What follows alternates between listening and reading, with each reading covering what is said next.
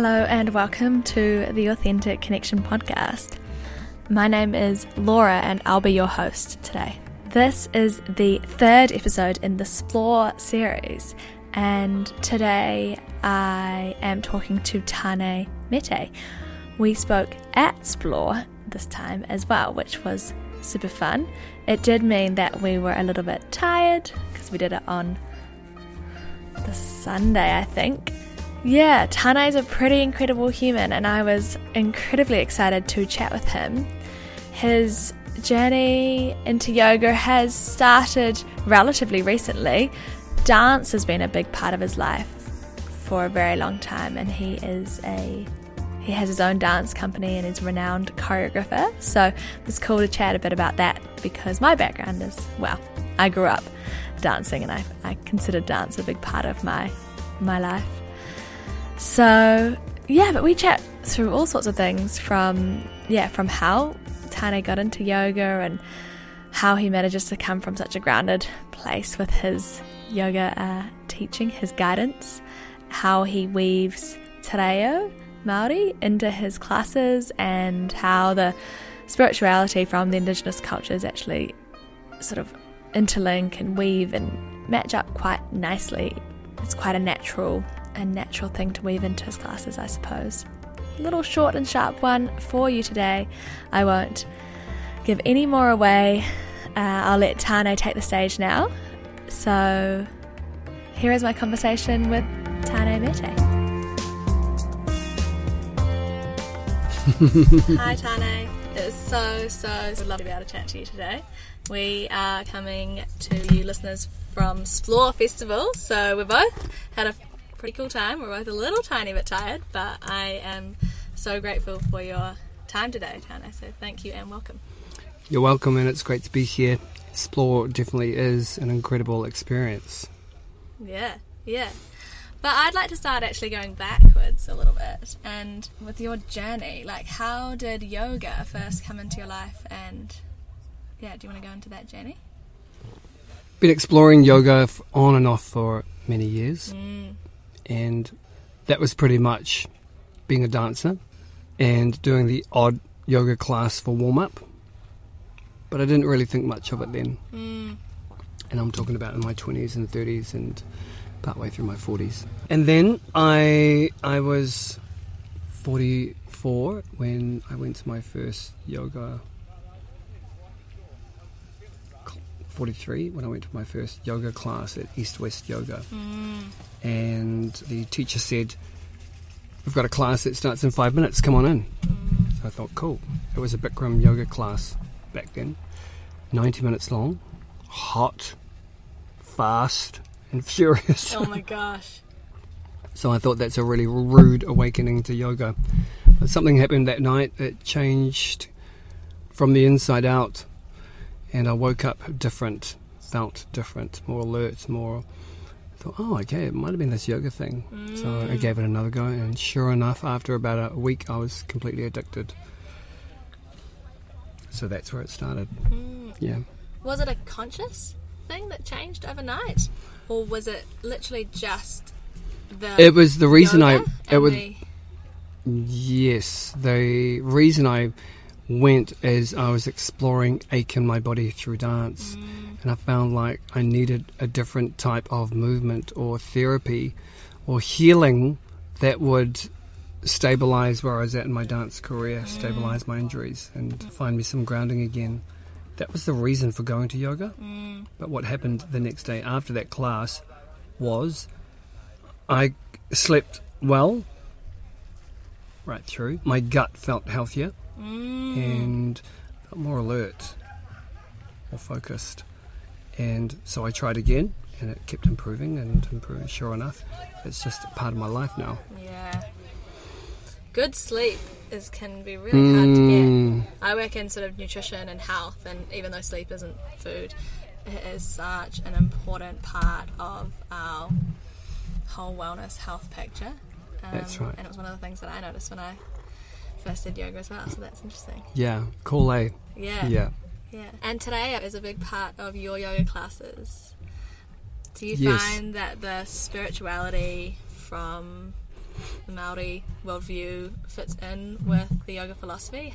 Yes, and Indigenous cultures, Māori culture, Sanskrit culture, we talk to the same things. The Earth Mother, Sky Father, the children of the sky, and the elements. Every Indigenous culture speaks of that in their own language of those things. So there's already a similarity. There's already a cross-threading or a weaving together of knowledge bases and healing in many different cultures. So it made it a lot easier for me, and I really wanted to find my own voice in the yoga without it being certain cueing that needed to get someone to a journey. Through my own journey, I've realised that let them feel something, experience something, and let the work be just being in it. I don't need to load it with yogic philosophy or yogic, this is my experience by the way, or talk in a yogic way. Just get them into their body, let them breathe, and then layer on top with metaphor or real language, a simple count, a simple hold, a focal point, or another weaving of prayer over the top through the karakia. So it's already settling the mind and the breath when you just say it. People may not understand it, but they can feel it. It's a vibrational thing as well as the words that you're saying. And I think language is really important, so yeah, I love that today that you weave through. Yes, the theme of Explore this year is Mother, and Papatūānuku was themed in your practice this morning as well. Yes. What's your favourite way to connect to Papatūānuku? Like, not necessarily yoga, like any practice that you enjoy, anything you like to do? Gardening is probably one of my favourite things, and being outside in nature, lying on the ground, feeling the ground. Summertime, but then wintertime as well, because the ground feels very different in those months. Also, through mythology, Māori mythology, there's so many stories connected to Papatūānuku and the journey that was made by her, the children, and the Sky Father. And so it's very much weaved into my, identification, my ID or my DNA as Māori, male, teacher, etc. Is there a particular element? You mentioned elements before, like I'm thinking fire, wind, water, that you really relate to? No, not really. It's not really one or other. I mean, I choose various that sort of dive into a particular expression, movement expression. Keep it balance as well. Don't tend to mix them all up into one particular practice. Sort of hone out one, but I can't say I have a favourite in terms of, because I've used them all very differently in each practice. I think yoga is a really incredible balance of all of them, isn't it? It's flow, yes, it's fire, it's breath, it's air and wind. So it is nice. It's hard to pick a favourite. yes, exactly. Yeah, but I like them all. And is dance still a part of your life? Yes. Yeah, it is. Dance is very much. So the yoga and the Kia Ngā Wari, which is my brand. I have two brands, Tāne Mete. That is my performance company name and my brand. And Kia Ngā Wari, which is my wellness, hauora, health, well-being brand. So under the Tāne Mete brand is my dance company and enterprise. And I still make dance, choreograph, and about to do, and then creating solo work, this year. So I'm very much involved. So the yoga sits on the outer edge of what I do. It's certainly not taking up the main stage in my life. Okay, cool. Yeah. And do you get a good balance of teaching and practicing still? Like, I know as a teacher of yoga, sometimes it's hard to get your own practice. I pretty much practice nearly every day, but this last week has been quite a strain because I've had so many work on the go. So I haven't done much for practice really at all, but I don't tend to get too stressed about it. Just as long as I'm moving in some way and stay connected with my breath, I'm pretty good. And the practice can be done in so many ways and forms. Absolutely. Movement, squatting, doing dishes, walking, It doesn't have to be on a mat facing a mirror or lying on a a wooden floor. Anywhere. It can be done in any space in movement. I'm more interested in movement than steps per se of yoga, but I enjoy the experience of leading people through a journey. How do you feel when you're teaching? From my point of view, having done your class, like, you are incredibly grounded and calm. Do you find that teaching helps you get more of that, or is it something you have to work on? I find that I can really keep it simple is usually what I enjoy the most from my experience and being an experienced practitioner. I have slowly started to stop going to classes because a teacher can get so wound up in themselves and what they're wanting to project, and already it's built up an expectation in me, and I would hate that expectation to be blown out of the water if it doesn't meet that, or it didn't quite fit what was intended. Because we know as teachers it can all shift within a practice. You can go down another journey. So I tend not to load up the front half of a class.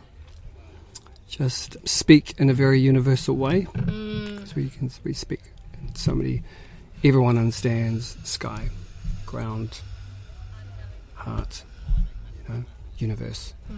So it's very easy to lead them in those directions without going through a whole Sanskrit philosophy. Because as much as it's been a journey for me to learn the yogic journey in terms of study Sanskrit, I'm so grateful, but I'm at the stage where I can let that go and develop but continue my own personal cultural practice of Reo Māori, but also have a cushioning of the philosophy coming in from the yoga. But I don't necessarily talk yoga per se, because it's still, in my eye, yoga and dance are the same. They move. So I don't tend to put a label per se. But that's how I came to it anyway, and that's where I am right now. And I'm enjoying the journey because I'm not being led by anyone else. It's and Jock and I have got a very, very good understanding of sensing each other's space and when to arrive by saying words and when not to, and when to we're able to listen. Listening is a very important skill to be as a teacher. Listen to your clients, listen to your students, not from words but watching. Yeah, people communicate a lot with their bodies as well. That's right, yes. But you've got to be in a state, you've got to be slow and calm enough to be able to spot that sort of stuff. Exactly. And what inspires you when you are choreographing? I'm inspired by many things. I'm inspired by sound, music, visual images, poetry, a word, a book, a costume, a colour. It's all around us, everything. A male, a female energy, a conversation, what I'm eating. It's everything's alive. So it's when something is alive and it ignites me, it brings out my expression and my creative voice, and which is really exciting. I'm not afraid to talk that and make it into a reality in terms of identifying what I want to do, gathering the words to build that, and then know all the backstory about what I need, and then present it to the particular whoever I wish to work with. And it's usually a plan that I do. And so far it seems to be working and coming to fruition every time. So that's kind of a process in that I work. Cool. And so Authentic Connection is the name of the podcast, and one of the things I like to ask people about is the way that they connect with other people, because it's so easy to kind of connect on a shallow level with people, but I wonder what you do to help generate a really authentic connection with people you interact with on a daily basis. I'm drawing allies closer, like those. I'm coming closer to those that have my back, and with people, and I've got theirs. And so there is a cluster of those that have very deep connections over a period of time. Time is when you sort of outstretch any boundaries. You live longer. If you've known someone for, say, 20 years, it becomes more of an understanding. And the friendship is that if you've been together 20 years as a friend, you have got each other's back. If I'm friends with the same person after 3 years, we're pretty good to go, you know. But very, very sensitive to energy.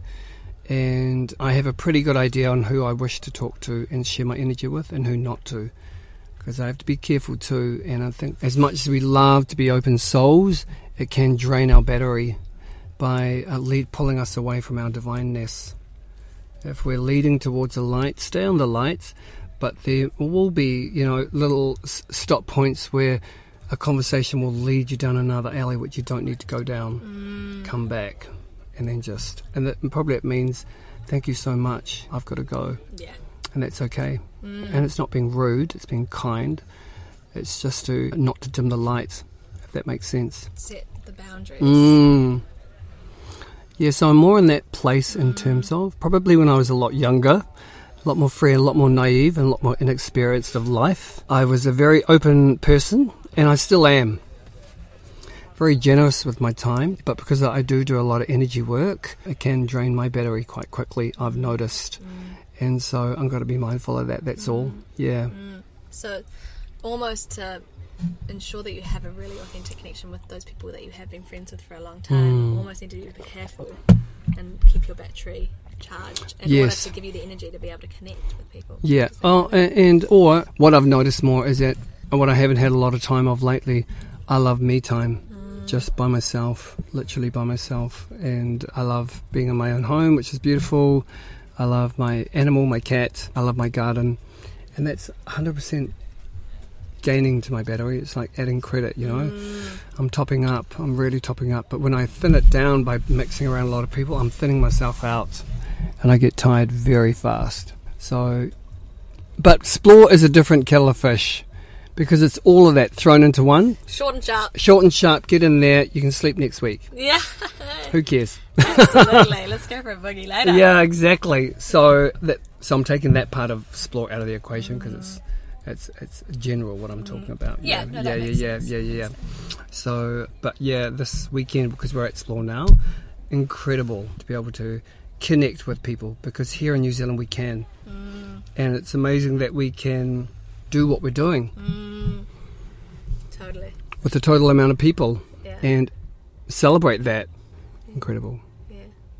Arguably all relationships in our life will teach us something, a lesson of some sort. Is there any relationships that you can think of in your life, friendships, intimate relationships, that have taught you a really important lesson that you hold close to you now? Yeah, there is great lessons that I've learnt, and immediate one with the person was to really trust and value family members that are close to you. Perhaps there's going to be times when a family member doesn't become in your periphery for some reason, or is not in your full heart all of the time, but that's okay. It's really interesting, because what I enjoy about my relationships with my family per se is, and I've got children, so I'm meaning them, is that it's growing stronger and it keeps getting stronger, but staying with my authentic self. Yeah. I have a friend, we're actually partners and for a long time ago, and we've become incredibly close because we had a lifetime together, so we know each other really well. So it's good to connect back with him, and I feel that he's one of those people that has my back and I've got his. But those old-time longevity relationships is very important. Yeah, a lot of history together. Yeah, a lot of history. You don't have to explain yourself to him. No. When you don't have to explain yourself to another person and they get you, it's all good. Magical. Cool. Well, that is some incredible wisdom, Tane. Thank you. Thank you so much for your time. You're welcome. And hope this goes well. Yeah, I'll put all the places that people can find you in the show notes. Yes. And, cool. If anybody wants to find any more info, I'll put those links in the bottom of the show notes for you. Great. Thank you. Much. Cheers. Namaste.